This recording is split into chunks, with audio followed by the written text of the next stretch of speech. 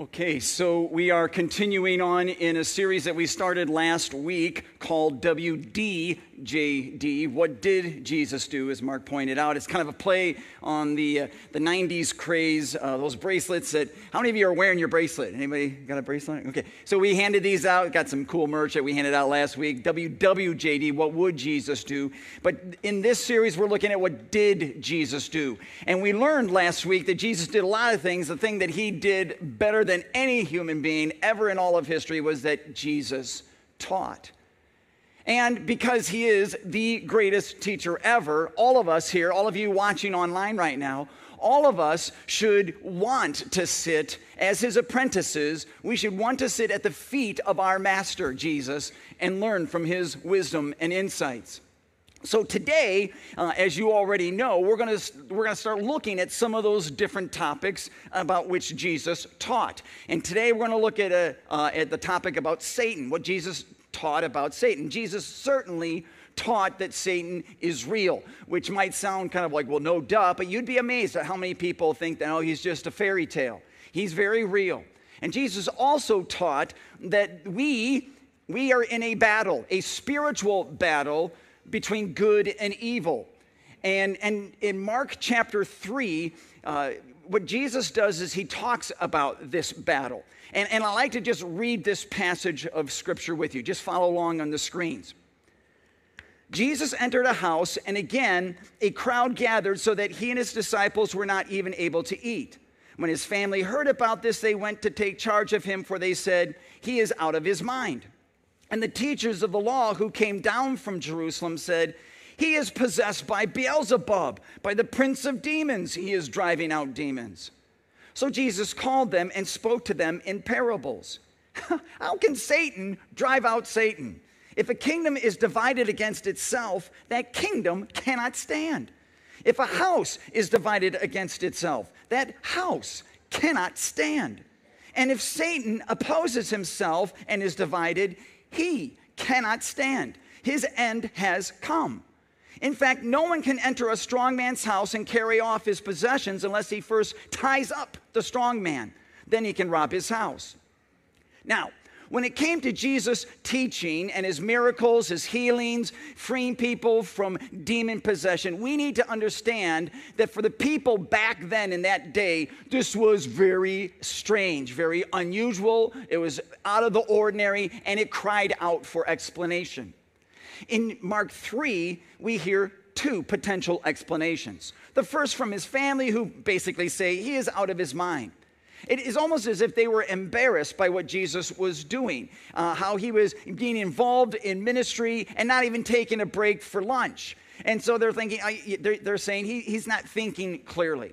But there is a second explanation, which is a far more serious charge, and it's leveled by the religious leaders who are coming down from headquarters in Jerusalem for the distinct purpose of trying to discredit Jesus. And they say this. He is, in verse 22, he is possessed by Beelzebub. Now, Beelzebub is not a common term in the New Testament. It's only used 7 times. It's also another name for Satan. But Jesus refutes their absurd argument by basically saying, guys, if I were working for Satan, why would I be casting out his demons? It just doesn't make sense. It's ridiculous. And then he goes into this final parable in verse 27. Let me read this again for you. No one can enter a strong man's house and carry off his possessions unless he first ties up the strong man. Then he can rob his house. Now, frankly, not many people understand that parable. And yet it has and carries some staggering implications for you, for me, for this world. So what I'd like to do is kind of work through this for a little bit, and I want to retell it to you, but I want to use it in modern terms, okay? So let's just pretend that Tom Cruise, okay, the actor, Tom Cruise breaks into a house, okay? I looked it up. Tom Cruise weighs about 150 pounds. He's about 5'7". I'm 6'1", so he'd be about this high on me. And let's just say that Tom Cruise breaks into this house, and he doesn't have a gun or a knife, no weapons. It's just his brute strength. Now, let's say that Tom Cruise breaks into the house of Dwayne "The Rock" Johnson. I looked him up. He's 260 pounds and 6'5". So he's a good 100 pounds heavier as well as almost a foot taller than Tom Cruise. Now, let's just say that as Tom Cruise is breaking into The Rock's home, The Rock comes home and walks in and sees Tom Cruise breaking into his house. And now it's just man against man, Tom Cruise against The Rock. So let me just ask you, how much stuff do you think Tom Cruise is going to be able to take out of The Rock's house? Not much. No, not much, right? And the reason why is because you can't just have anyone break into a strong man's home, right? That strong man needs to first be tied up and restrained. And the only way that's going to happen is if somebody stronger than the strong man does that. Right, so someone stronger than The Rock would have to tie him up and restrain him. And I like Tom Cruise and all, but I just don't know if he would be able to do that. I don't know if a lot of us would be able to do that. But here's where I'm going with this story. Okay, in this story, the strong man represents Satan. Okay? And the house represents the world. And the possessions that are at stake represent all human beings. Okay, all of us are under Satan's influence. All of us are held under his influence and the power. We're imprisoned in our sin, in our sinfulness. And Satan wants to keep us there. He wants to keep us under his influence, imprisoned in our sin. Why? Because then we are not a threat, right? We are not going to be able to advance the kingdom of God the way God would want us to advance it. So Satan wants to do everything he can to keep us under his influence. To succeed in that, Satan uses two main strategies. Strategy number one is what Laura talked about just a moment ago, temptation. In fact, this is probably one of the most common strategies Satan uses, and it's also part of the reason why, in many cases, Satan is often referred to as the tempter. Now, a temptation, and Laura kind of alluded to this a moment ago, but temptation it really contains two ingredients, two aspects. The first is that it plays on your desires, right? I want that piece of gum. I wanted one of those gumballs. Okay, it plays on what you want or what you think you want. Second, temptation gets you to justify doing what you know is wrong. Now, Satan has been using temptation since the beginning of time. And again, Laura mentioned this in her object lesson, but when Satan came up, for example, to Eve in the Garden of Eden, he says this, and just listen for these two elements of temptation in this story. This is from Genesis 3. Satan says, "Did God really say you must not eat from any tree in the garden?" The woman said to the serpent, "We may eat fruit from the trees in the garden, but God did say you must not eat fruit from the tree that is in the middle of the garden, and you must not touch it or you will die." "You will not surely die," the serpent said to the woman, "for God knows that when you eat of it, your eyes will be opened, and you will be like God, knowing good and evil." So did you catch the two elements, those two ingredients? He plays on her desires. Who's she going to be like? Say it. Like God, yeah, knowing good and evil. Whoa, I don't have that. And then he convinces her to justify doing what she knows is wrong. And he does it by, first of all, just flat out lying to her. "You're not going to die." Well, yeah, she is. And then second, he convinces her to think that God would not want her to miss out on something as good as this. See how Satan is? He's so sneaky. And that's temptation. It plays on your desire, and it gets you to justify doing what you know you shouldn't do. It is a very lethal strategy. And maybe those of you sitting here right now, those of you watching online right now, maybe you're struggling with a temptation. Maybe it's a sinful habit. Maybe it's a temptation to be bitter and refuse forgiveness to somebody who's hurt you. Maybe it's a temptation to control and dominate another person. You know, completely the opposite of going down the path of love. Maybe you tend to gossip and say negative things about other people. You're tempted to do that. In fact, that temptation is such a grip on you, you do it without even thinking. Whatever the case, Satan is the master of temptation. And the reason why he's so good is because he is so good at this thing called deception. And deception is just another one of those traits that we commonly attribute to Satan, to the point where he's also referred to as the deceiver. In Revelation 12, verse 9, Satan is referred to as one who deceives the whole world. In John 8:44, you read this just a moment ago. Jesus is referring to the devil. I know he's addressing the Pharisees, but he's identifying the devil as a deceiver, saying it this way. He was a murderer from the beginning, not holding to the truth, for there is no truth in him. When he lies, he speaks his native language, for he is a liar and the father of lies. Woof. So Satan wants to destroy you. And to do that, he needs to make sin, which is always destructive to life, look as if it is life-giving. How do you do that? Deceit. Deceit. And the deception is to get that, that ugly pile, stinky, smelly pile of sin to look like it is somehow going to satisfy you. And he will use that for any sin. Satan will use that with any sin. It could be the sin of greed or lust or hatred or lying or laziness or pride or whatever. He's going to try to deceive you to think that this sin is going to somehow make you happy. It's going to fulfill you. It will satisfy you. That's temptation. And every one of us experience it. All of us. It is just a part of life.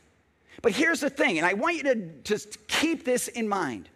You are not a helpless victim. Yes, there are times when you will fall prey to a temptation and will sin. But that doesn't mean that every single time you are tempted, you have to cave into it every single time. Does that make sense? You have the power and the work of the Holy Spirit to beat that temptation before it takes you down the road into sin.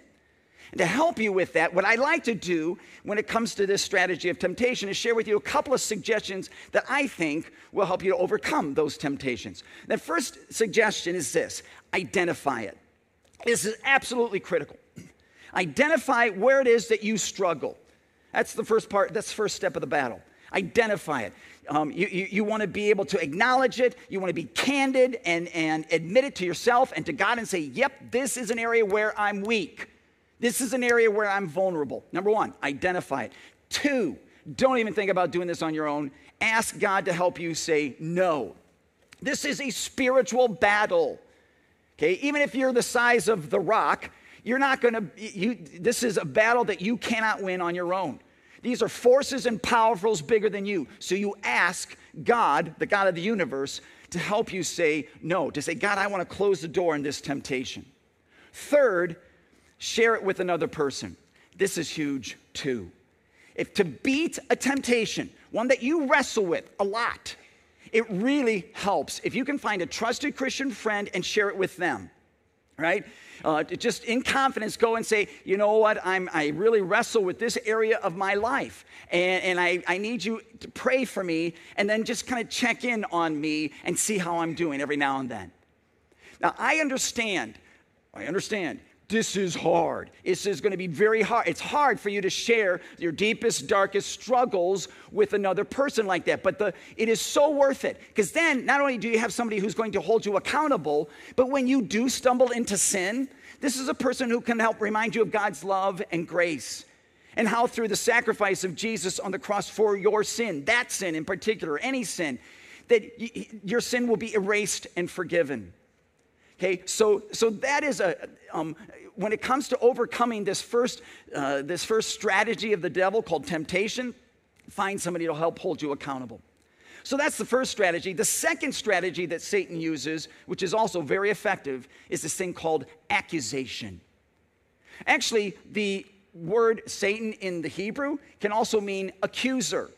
There's another word in the Greek in the New Testament to refer to Satan, and it's diabolos. And that's where we get the word devil, and of course diabolical. And the word devil means to slander or attack.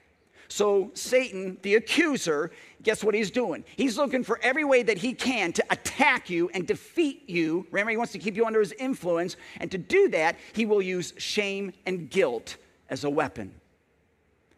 When I was in high school and even in college, It was the time when if we were at a basketball game, this is really just for basketball, but if one of the players on the opposing team committed a foul, all of us would stand up, point at the person, and we would chant the same word over and over again. We would say, you, yeah, you. Hundreds of us standing up, trying to get into this player's head and trying to take him out of the game through, I don't know, making him feel defeated or isolated or whatever. That's what Satan wants to do. He's looking to take you out of the game. He's looking to get into your head and say, shame on you after you've sinned. Shame on you. What were you thinking? Oh, that's right. You weren't thinking. How could you do that? That'll be held against you forever. You, yeah, you. Oh, he loves to take you out of the game. He loves to mess with your mind. Get you to think that that sin that you just committed was so terrible, so horrible, that there's no way on earth that God could ever forgive that. Of course, that's not true. But before I go there and explain why, and even how you can overcome Satan's accusations, let me just clear the air on one thing in particular. Because people get confused here. I need to clear the air on the difference between accusation and conviction. Now, conviction is something the Holy Spirit will do. He will convict you in your heart, in your mind, to try to get you to recognize your sin and repent of it and turn away from it, confess it to God, so that then God can wash you clean with his forgiving grace and love. Right? Because of Jesus' sacrifice on the cross, you can be restored and you can enjoy a life, you can enjoy the power of a transformed life. That's conviction. Accusation is just the opposite. Conviction draws you toward God. Accusation pulls you away from God. Accusation is designed to make you feel despair, to make you feel miserable, like God could never love you. God could never use you, not after what you've done. See, there's the difference. So if you are, and please listen to me on this. If you ever have done something wrong and you're like, oh, God could never forgive me, that's an accusation.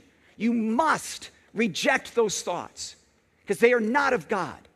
Okay? They are of the evil one, Satan, who's trying to keep you under his influence. Now, to help you with these accusations that come your way, let me offer two practical tips, two practical suggestions.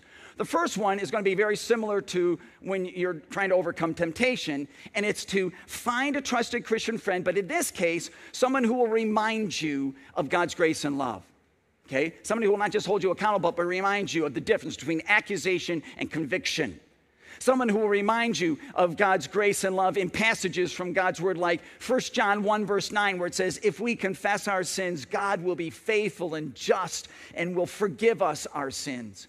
Or Psalm 103 verse 12, I love this. As far as the east is from the west, so far as God removed our transgressions from us. So find someone like that, someone who will remind you of God's grace and love. Second, though, remember Jesus is stronger. Remember the story I told you earlier about the strong man whose house was being broken into? And that the strong man represents Satan and the house represents the world, and that the possessions that are at stake are you, me, and everybody on planet Earth. Okay, the only way, listen to this, the only way for the strong man, Satan, to be bound and restrained is if someone stronger enters in and does it. Well, guess what? Who's stronger, do you think? Tell me. Jesus. Yes. And this is, I know this is like, well, duh, but we don't always remember that. In fact, there are a lot of people who foolishly, mistakenly think that God and Satan are equal in power. That's nuts. That's ludicrous. Not even close. God is the creator. Satan is just a creature. Satan is not all powerful. Satan is not all knowing. Satan is not everywhere. Come on. He is nothing compared to God. And so the good news is that because God came to this fallen planet in the person of Jesus Christ, and because Jesus suffered and died on the cross to pay the punishment for our sin, and then rose 3 days later, proclaiming victory over sin, death, and the devil, he rescues everyone from under the curse of sin, death, and the devil's accusations. And as a result, he now declares to you, to all of you watching online, to all of you here, he declares to us, Satan is bound. He has been defeated. Come with me and I will give you abundant life. Wow. Now, to be sure, the devil is still at work in this world. But don't miss this. It's not his house anymore. Can I have an amen to that, please? Amen. It's not his house anymore. All right, Jesus has won. The victory is ours. We can enjoy a relationship with God that is filled with power. Why? Because Jesus' forgiveness is greater than Satan's condemnation. Look at this from Romans 8. There is now no condemnation for those who are in Christ Jesus. It doesn't say there's a little condemnation or weak condemnation. It says what? No condemnation. None. So the good news is that because of God's love in Jesus, we, in this spiritual battle, do not have to live in defeat.